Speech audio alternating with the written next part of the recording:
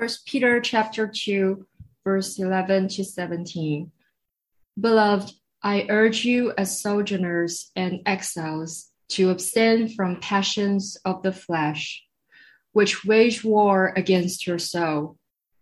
Keep conduct among the Gentiles honorable, so that when they speak against you as evildoers, they may see your good deeds and glorify God on the day of visitation. Be subject for the Lord's sake to every human institution, whether it be to the emperor as supreme or to governors as sent by him to punish those who do evil and to praise those who do good. For this is the will of God, that by doing good you should put to silence the ignorance of foolish people. Live as people who are free, not using your freedom as a cover-up for evil, but living as servants of God. Honor everyone, love the brotherhood, fear God, honor the emperor. This is the word of the Lord. Years ago, I remember biking in the bike lane in the city and passing food delivery people and having compassionate thoughts about these hardworking individuals who all day long are on the bike in the rain, in the snow, in the cold, having to pedal and pedal and pedal in order to bring a measure of convenience to us. And with sympathy, when the electric bike first came out, I remember thinking, boy, I'd like to buy bikes for some of these delivery people just to make their lives a little bit easier. And then all the restaurants started buying electronic bikes for their delivery people. And I started to have the opposite thoughts as these bikes would be coming the opposite direction in the bike lane against me at 30 miles an hour. And all of a sudden, the flood of these high-speed delivery people became risky and threatening. And so now everything has become electronic. So there are these electronic scooters. So they're not motorized scooters, although they look exactly and function exactly like motor scooters. But if you bike over any of the bridges, often there are these somewhat narrow bike lanes that need to be shared with people who are walking, with people who are running, with people who are biking. And now you'll have a motorized scooter that's quite large coming as fast as the cars in the traffic lane over the bridge. And it's a bit, it seems a bit dangerous. It causes a bit of concern. So this new thing has been introduced into the old system of bike lanes. And all of a sudden now you have these bikes that are faster than ever. And what do we do with it? Now, today we are starting back into our sermon series in First Peter. If you were with us in the fall, from September through November, we sort of slowly went through the first chapter and a half of the New Testament letter called First Peter. It's the first of two letters attributed to Peter in the New Testament. And the theme has been spiritual vitality. We were looking at this idea that Peter is trying to say God has done something, not just to make happiness possible or to improve your life or to give you new morality or new rules, but God has done something to actually bring life into you that should bring a certain vitality. So for example, one of the images we get, it's like being reborn. It says you've been born again through the resurrection of Jesus Christ from the dead, born again to a living hope through the resurrection of Jesus Christ from the dead. The resurrection of Jesus creates a new possibility, not an idea, but a new reality that we could be made new, and that this hope is a living hope that then we bring with us into the world. And one of the questions that then comes up is, but how do we then live in the world? So First Peter describes those who believe and share that hope and start to experience it as aliens, as exiles. We remain in the world, but our relationship to the world has changed. In the fall, my focus was on us as individuals. How do we start to experience that renewal? But now we're moving into a section in this book that Peter writes where he's talking about us in relationship to the structures of society. What does it mean to be a citizen under the government? What does it mean to be an employee or a worker? What does it mean to be in an institution like the family? And so in the upcoming weeks, we're going to be talking about those things, but it's a little bit like, so here's why I was talking about the bikes.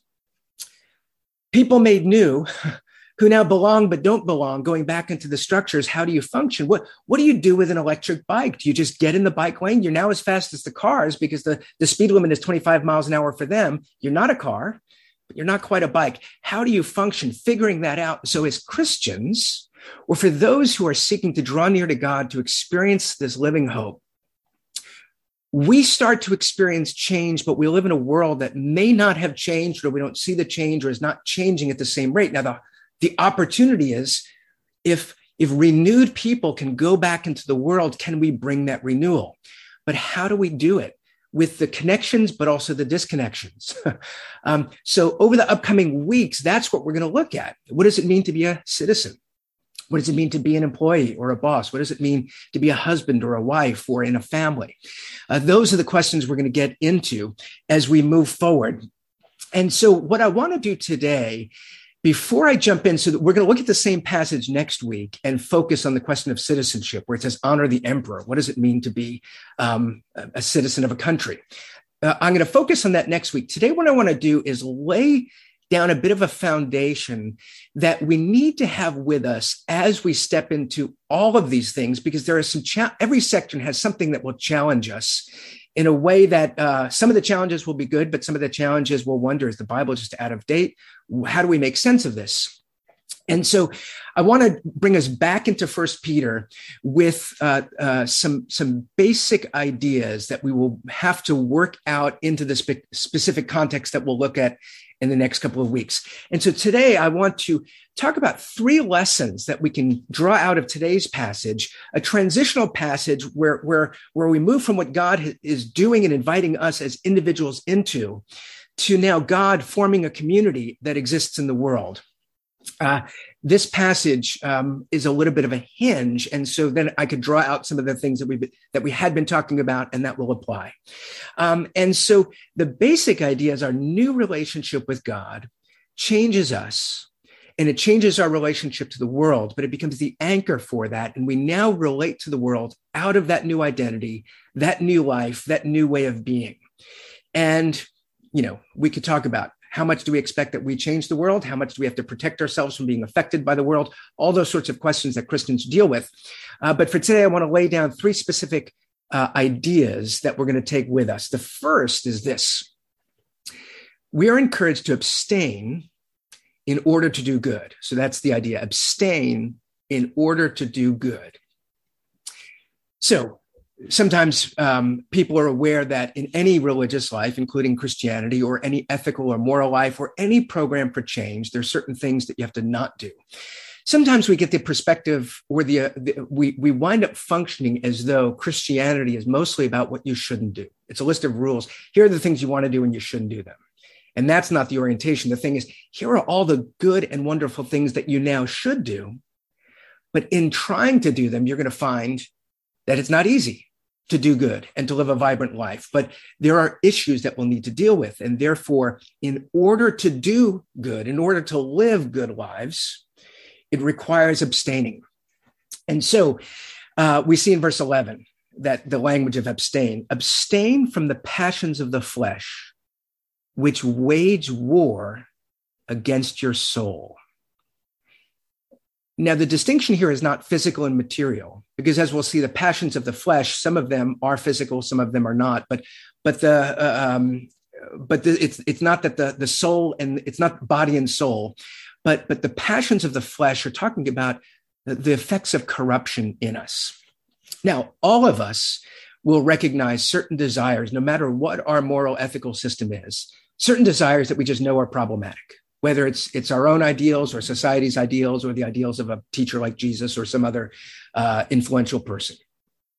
All of us will recognize lust, greed, a thirst for vengeance, or various things that we can see our emotional lives or desires. There are things at work in us that we shouldn't act on. They're harmful. The more complicated thing is Jesus comes and fine tunes what it means to really be good. He really exposes how deep and how wide the corruption in us is, because yes, there are bad things that we want. We want to do terrible things, but even the good things that we want could become problems in our lives. So I'll take one example. Greed is a problem. When you say, you know what, I so want money, I so much want to conquer, I want to own things that I'm willing to harm people, I'm willing to lie, we can maybe obviously recognize that as a problem. But in modern society, we function with currency, some form of money or something like that. And to therefore need to earn money and to desire to earn enough money that you could have a decent life, a comfortable life, and even to want above just basic subsistence, but to want to enjoy yourself. Is that sinful? And we would say no. So greed is a problem, but wanting to earn money and have a decent life so you can share and so you can eat well and not necessarily have a lavish lifestyle, but whatever we define as reasonable. But the vulnerability even there. So let's say you would say, okay, there's always the possibility greed is at work and we're not seeing it. That's part of the nature of sin, that it blinds us. Greed could blind us. But let's say the best case scenario, the warnings about money. Jesus has very clear warnings because of the temptation to greed, the temptation to love money. But we can't withdraw from having to function in our economy. And is there a healthy way for it? Well, we find sometimes that we're not driven by greed. It's not that we want to have $1 billion. It's not that we want to have this lavish lifestyle.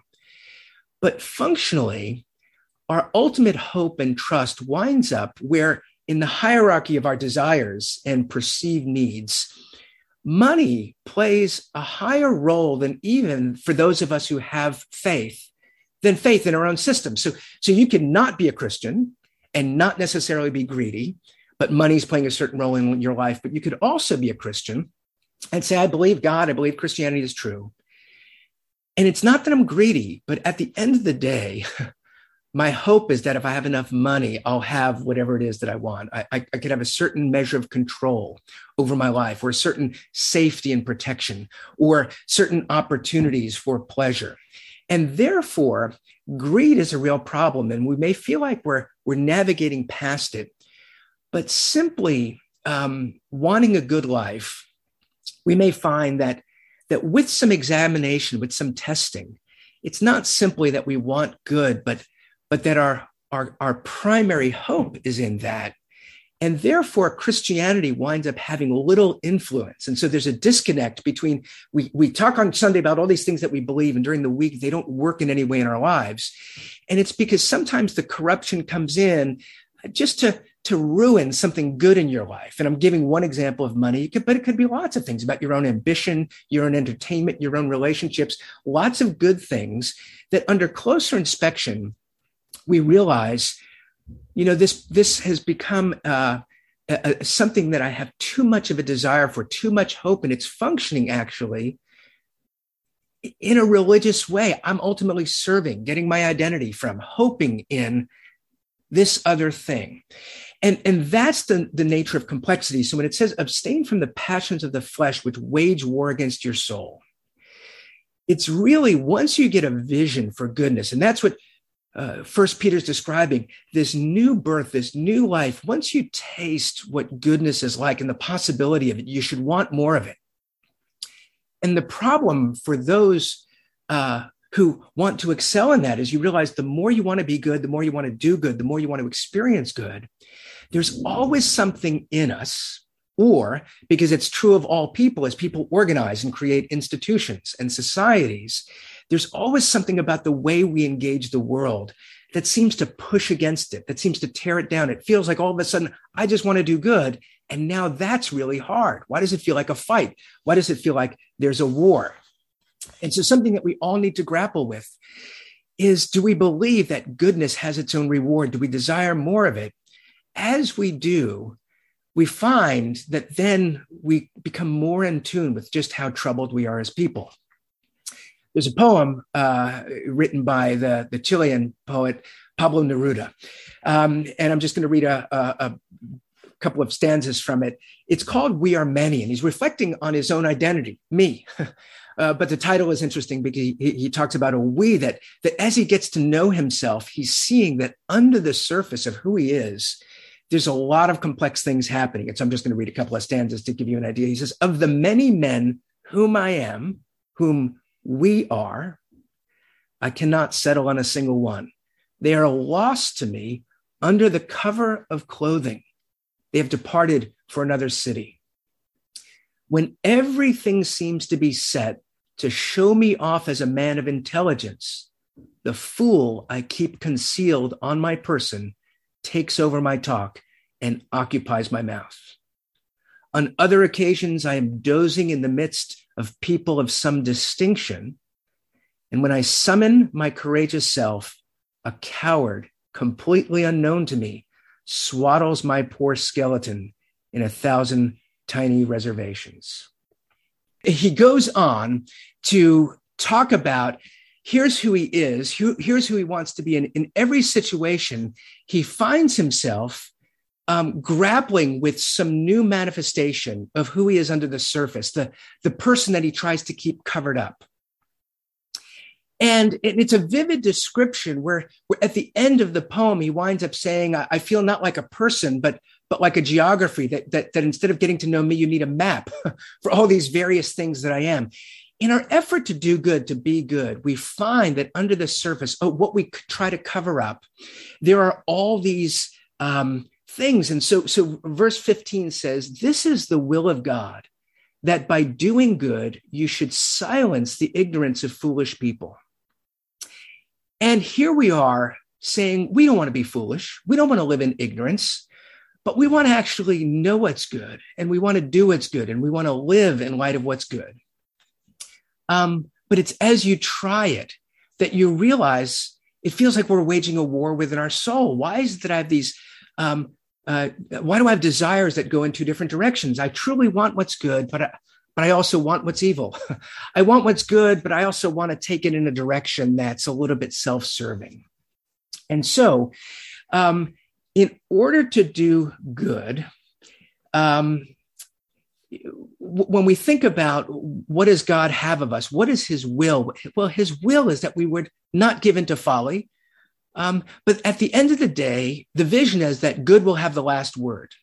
Folly and ignorance will be silenced. Right now, it doesn't seem like good is effective, but have enough confidence in God's ways that if you do them, they will be fruitful, whether or not they seem to be working, whether or not you seem to have full buy-in on it. It's saying abstain from those passions which are waging war against your flesh. Do what is right. And at the end of the day, the last word will be vindication. You will see that God's ways are right. But the issue here is not what are the things God doesn't want me to do, but to learn what are the things God does want me to do. And how do I do them with excitement and with joy? And as you're doing that, you're going to realize part of the discipline of growing in grace requires abstaining, requires something that feels like you're fighting a bit of a war to say, I want to do good. And now here's something that would destroy it, that would pull me away, that would ruin it. And part of that discipline is the goal is not to have a life of abstinence. The goal is to have a life of fullness and goodness. To live out that life will require the kind of discipline to say, I'm going to need to experience restraint. I'm going to need to learn what God wills, to learn what good is. And then to, while I engage this not yet changed world as a not fully changed person, I'm going to have to abstain. So that's one of the things that we're going to see that we need to take into our relationship as citizens, as family members, as employees or employers that we'll take with us. Here's the second principle that I'm going to talk about today. Aim for genuine freedom.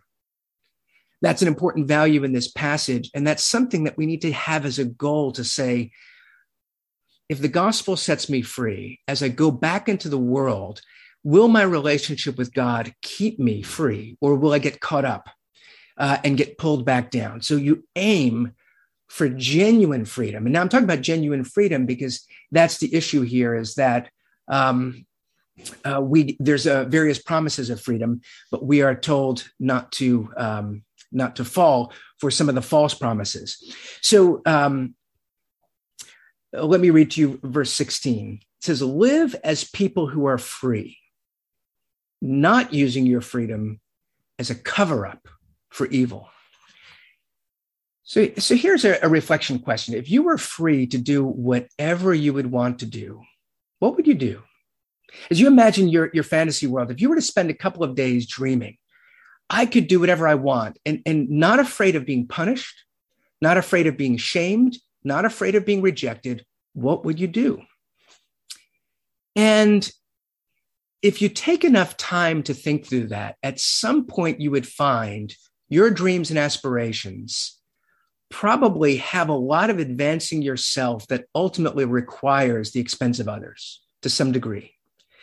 That even our good desires are so self-focused that we're probably willing to have other people have to make sacrifices for ourselves. And so how do we become a people? How do we come together as citizens, as employees, as families, as a church, in a way that maintains genuine freedom if me getting what I want requires your having to give up what you want? See, that's this deep problem.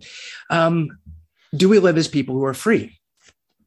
So I did watch the Squid Games. Just because a pastor gives an example and admits to having done something, that doesn't mean I'm necessarily recommending. It was quite a sobering TV show filled with terrible violence, and therefore I don't know that it's necessarily recommendable. Not necessarily sure I should have seen it, but what it does do is it creates it's a case study in depravity. So if you're not familiar with the show, there are these games that these people are assembled to play, and they wind up being highly competitive, but high cost, very violent. Those who you don't win or lose the game simply in terms of being declared a winner or a loser. You either live or you die. And what's interesting about the show is you see the human instinct to come together, and yet some of that coming together is pragmatic. We need to come together in order to create an allegiance against other people that are coming together. So the basis of our coming together is not necessarily virtuous, but protective.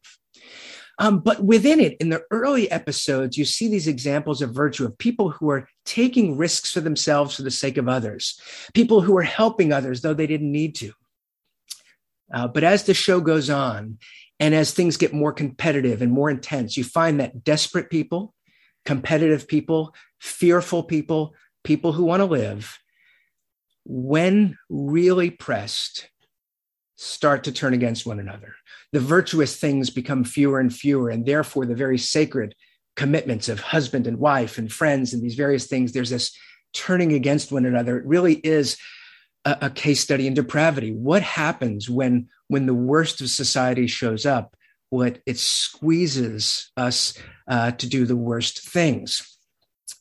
In verse 16, where it says, live as people who are free, there's a hint at one of the things that we're doing in order to try to deal, or the reality is not deal, with the inability to get rid of these things that we need to be abstaining from. Because what we desire, once we've tasted goodness, is to have full goodness and to get rid of evil in the world, to get rid of evil in our hearts, in whatever forms it manifests itself.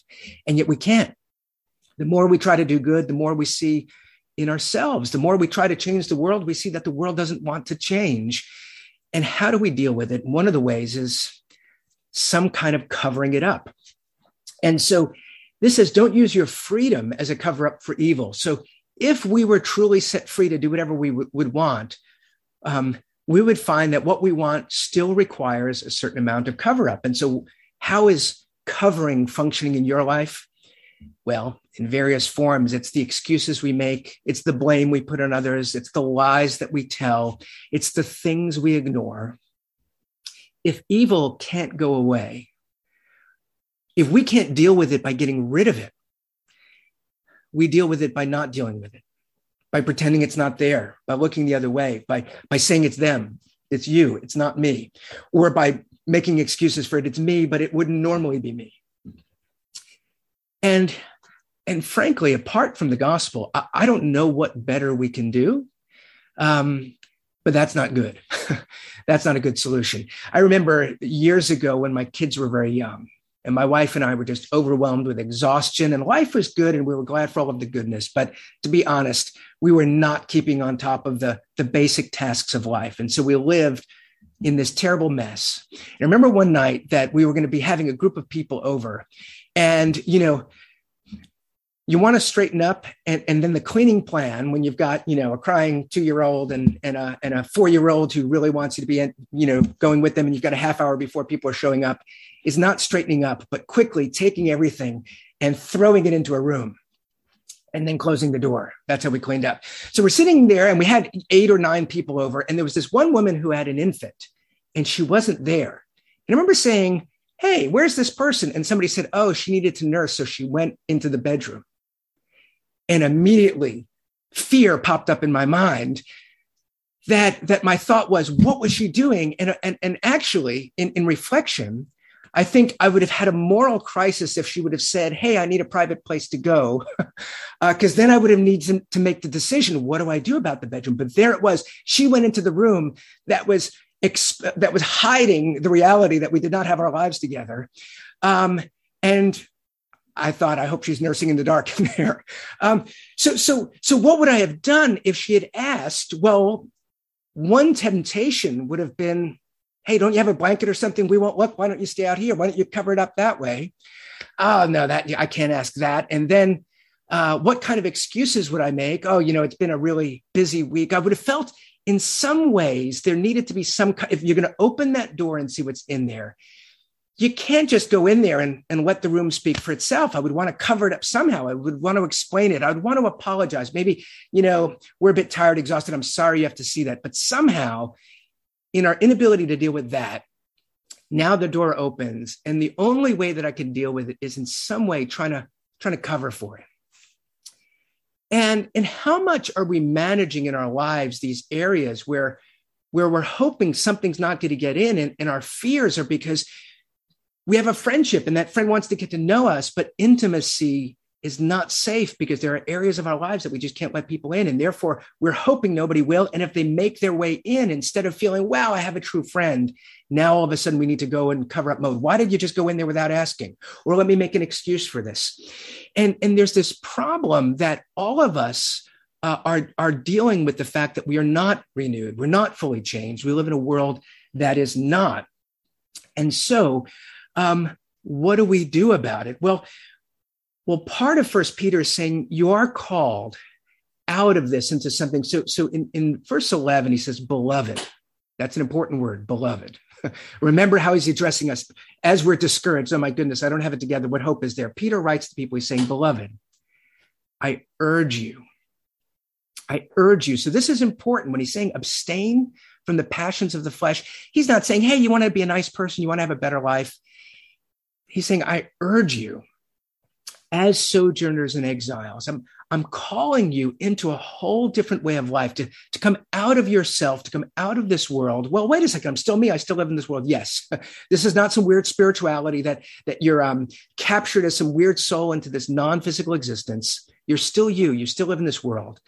But God brings life into you and wants you to bring that life into this world. So there's an urging to say, you are now an alien. There's something foreign about how you will relate to the world. And the foreignness is now you've tasted the goodness and you don't want the corruption, but you're still grappling with it. And so this new sense of going into the world as a person where change has begun, trying to bring change rather than to being reconformed to the patterns of the world.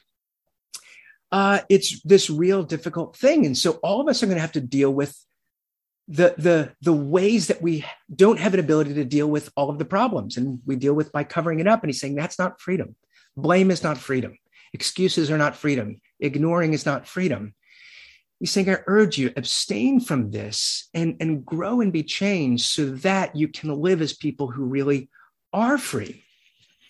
I was reading a work by a guy named Francis Spuford, and he had an interesting insight. He was talking about an advertising campaign in London. So this guy is English, and a number of years ago, I don't know if for those of you who either were Christian at the time or would have been paying attention, but maybe 15 or so years ago, there was this growing aggressive atheist movement to say, you know what, religion is the ultimate problem in society. And a couple of the leaders of that were in England.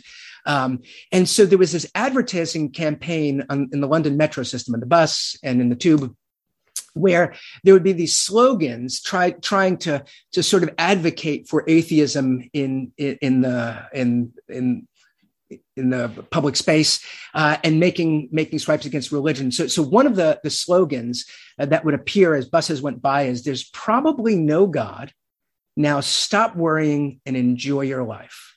There's probably no God. Stop worrying and enjoy your life. A little bit whimsical, lighthearted, a little bit of a poke, not highly offensive. Spooford, his insight was interesting. He's saying, as people of faith, you'd think we would get offended that the troubling phrase would be, "There's probably no God." He's saying that's not the troubling thing about this campaign. Probably no God. Well, they would have as much difficulty proving there's no God as we have difficulty proving there is a God. The challenging things for mature believers should not be that people would say there's probably no God. He thinks that the challenging word is not the word probably, but the offensive word is the word enjoy.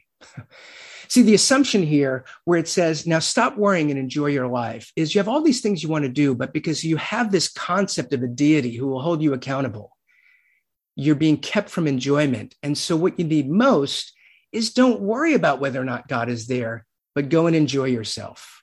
He says that's the problematic thing, not as a challenge to Christianity, but the offensive assumption is that if we got rid of God, what we would have is the ability to act on our desires and enjoy ourselves. His concern is that it's so out of accord with reality. So he starts to give examples of people's lifestyles, the drug addict, the trafficked person, the person with severe health issues and disabilities. And he's saying, what kind of message for them to say, there's probably no God, just go and enjoy your life. Don't worry. That's not a message for life in this world, because this world is not one that's filled with the possibility for enjoyment. This world is one that's filled with all sorts of things that are ruining your enjoyment. And to say there's probably no God, so enjoy yourself, is taking away the very thing that we need. It's not that the presence of God is getting in the way of your enjoyment, but when you're not enjoying yourself, when you're miserable, is there anyone to help you? Is there any hope that things can be different? Is there any possibility for a different future? And he's saying for a lot of people reading those ads, there's none. And so to come and say there's probably no God, don't worry about it. Enjoy yourself. Don't we want to come and say, well, what about those of you who are not enjoying yourselves? What about those of you who are struggling in the world? Well, there probably is a God, and that's actually hopeful, that you don't have to be alone in this, that you don't have to fix yourself.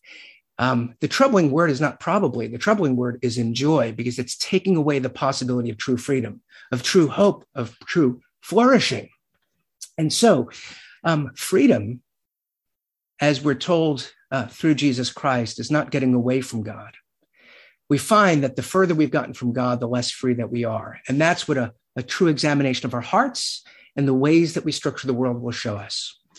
But here's the last thing, the third thing that I want to talk about, the principle that is laid down in helping us to understand where drawing near to God actually starts to restore things.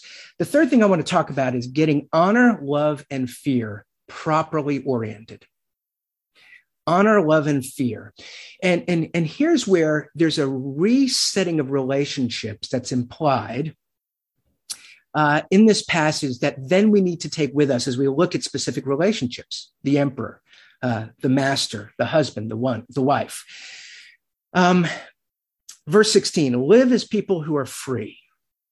What's counterintuitive in the call to live as people who are free is he says, live as people who are free, as servants of God. And maybe our instinct is to say, oh, to be a servant of God is to not be free, because being a servant is contrary to our concept of freedom. What the Bible is saying is you are a servant. Try to live a good life. Try not to cooperate with whoever has power in society. And then you will all of a sudden find that you're not free. Now you're going to find, if you want to be free from your corrupt desires, if you want to be free from corrupt people, when you become a servant of God, you'll find that you actually begin to experience true freedom. And what he's saying here is, I urge you, live, stay in that freedom, hold to that, become aliens in this world, live differently. And so the relationships change. Verse 17, honor everyone, love the brotherhood, the family of believers. The focus there seems to be on the church. Fear God, honor the emperor. Honor, love, and fear. A short reflection on these three shows that we're a bit oriented wrong. Fear is largely at work. So this idea that we're all covering up evil. So we have fear of the harmful things that we would do. Imagine we acted on some of our desire for vengeance, but we also have fear that we'll be seen for who we really are. But being in tune with that, then we fear others, because even the person that appears to be moral, we fear that they're holding something back. And what are they going to do? And so then in the dynamics and the power relationships of how we navigate this world, fear is inherent. There's an article in the New York Times this week about heart disease saying, that the missing piece in all of our studies about what we eat and how much exercise we get is how much our emotions are actually a key contribution to heart disease. And in the article, it said specifically the amygdala. It described the fear center of the brain then creates the biological contexts and the processes that begin to have the diseases that underlie heart attacks and strokes. That's the argument of some of this research. Fear is not just in the soul, and then there's the body, but we are these embodied soulish people. And what we fear is actually killing us. It's destroying us. It's changing things. The interesting thing, there's the emperor and there's the church community. We're told to honor the emperor, to honor all people. We're told to love the brethren, the church community. It's important that he doesn't say fear the emperor or fear other people, because those are two kinds of fears, right? There's the power of the sword, fear the powerful person that can imprison you, that could find you. There's the social factor, fear in your community. What if they reject you? What if they alienate you? He doesn't say fear the emperor, fear the brotherhood. He says honor the emperor, love the brotherhood, fear God. Now that's important. What's interesting is God doesn't fear us. We can make God angry. We could do things that maybe trouble God, but God doesn't need to fear us. What could we possibly do to God? God doesn't fear us. The remarkable thing about Christianity is, but God loves us. And so this is an interesting thing, because who do we honor in the world? Well, we honor those we fear, either because we think that they're great and we want to gain from their power, or we don't want to upset them where they'll punish us. God doesn't fear us, but he loves us. And in his love for us, he gives us honor. And so now there's a rechanging of things. Why would he honor us if we haven't revered him, if we haven't lived honorably? Well, because he loves us. And that's the Christian message. That's the anchor that Peter is talking about. Jesus is sent into the world, the Son of God. And what does he come to do? He comes to invite us to God because he loves us. And the way he loves us is by giving up his own honor. So Jesus Christ exposes, when he goes to the cross, and what's exposed? Well, the power of the state, the emperor, and the power of religion come against Jesus because he threatens their stability. And so what are we going to do?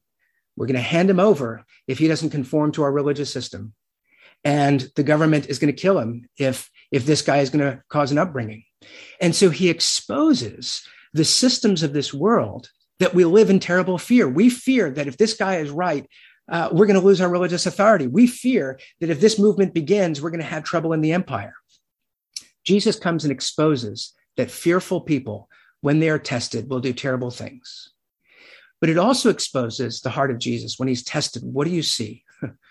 We see the more scrutiny you put Jesus under, the more honorable we see that he is. A study of the Gospels and the living Christ in the church. When you look at him, you find the more Jesus loves, the more honorable he is. And yet he goes to the cross, stripped of his clothing and humiliated, removed of all of the honor that's due to him, so we could burden our hostilities upon him. We're told God loved us so much that Jesus was dishonored in order to give honor to people who don't deserve it. And that paradigm then is meant to transform fear. If God loves us, our fear of him is not fear that if he sees below the surface, he's going to destroy us. But it's an invitation to say, stop dealing with our problems by covering them. But God is going to cover you with honor. And so let it go. So don't hide your problems, confront them. Don't make excuses for them, admit them and repent of them. That becomes only possible when you have confidence that the only one we should really fear loves us. And we know he loves us because of the dishonor that he experienced as the consequence of our own sin. That Jesus bears the shame so that people who fear the shame of one day everything coming out are told he will cover you. You have honor in Christ. And so now there's a restoring of orders. Don't fear the emperor. Don't fear the religious people. Don't fear the social community. Fear God in a sense of reverence. Start to worship the Lord who has loved you.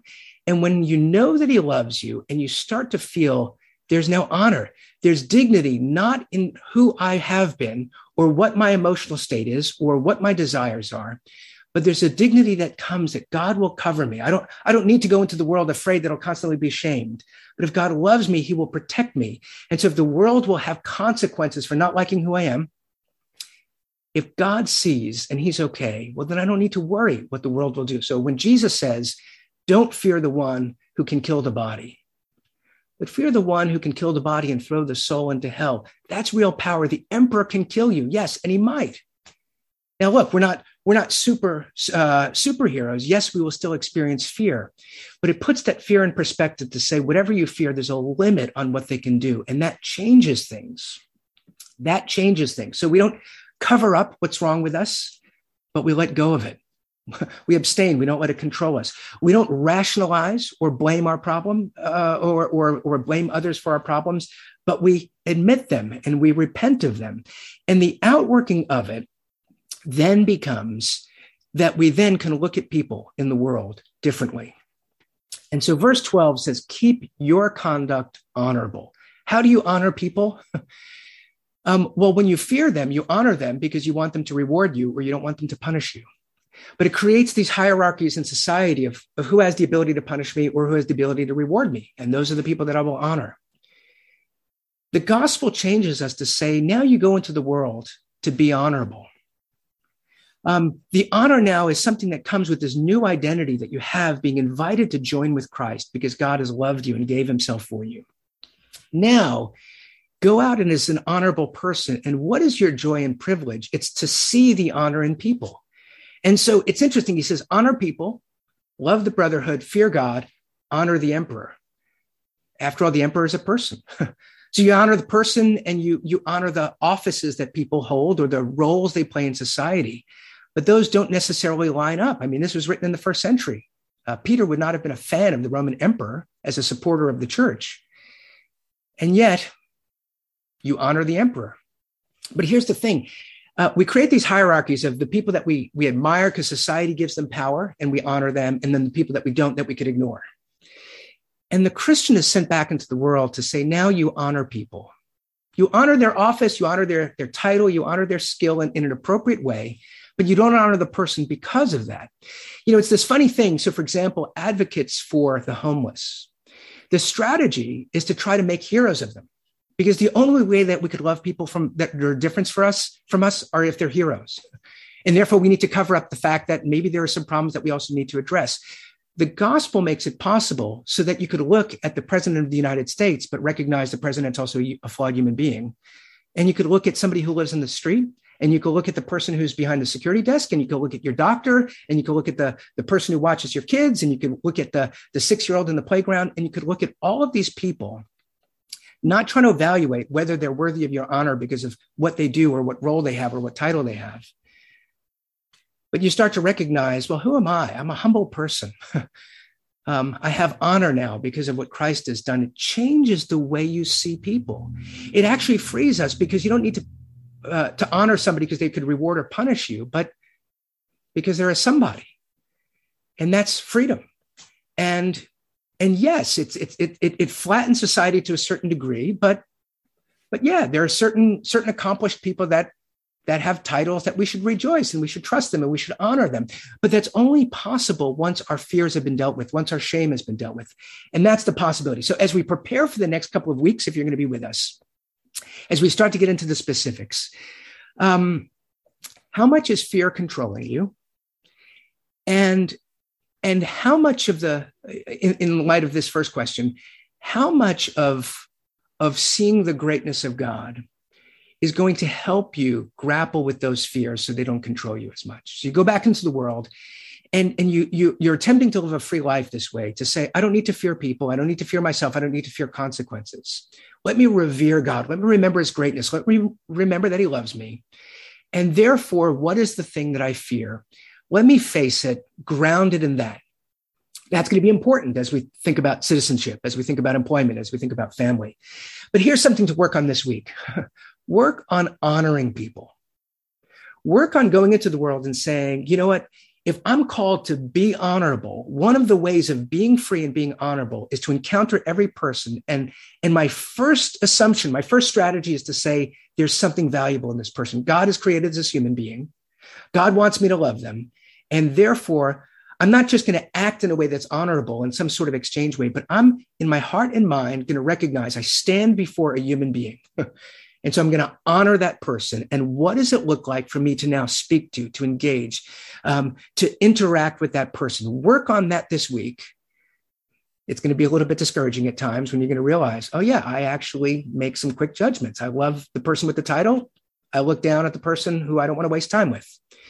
Practice this week honoring people. And then when we come together next week and talk about, well, what does it mean to honor the emperor or our president or a prime minister? As in the upcoming weeks, what does it look like to honor the people that you work with? Let's practice it this week. Fear God and nothing else. Work on that. Honor people. And let's see if we can make some progress in the upcoming weeks. Let me pray for us. Our Father, we need help. We are here, and no matter how much you tell us and how much you show us, we are ignorant, we are foolish. There's so much we need to learn. Lord, we don't have the power to change our hearts. We don't have the power to change the world, but you do. And so, Lord, we revere you. We recognize what's unique to you, and we thank you that you're good, that you love us. We thank you for the good news that Jesus Christ shows us an entirely different way, and that there's an honor that we have access to, not based on our record, but based on your love and your grace and your favor. Help us to rest in that, to have our fears conquered, so that the biases and the foolishness and the ways we engage the world would be overcome, so that we can be honorable. Lord, send us into the world this week with hope that something of what you're doing in us would be life-giving, that living hope would change us as we function in our relationships, in the institutions of our city. Lord, do a work of grace in us, but most of all, forgive us, make us new, welcome us, bear patiently with us, work powerfully by your Spirit, we ask in Jesus' name. Amen.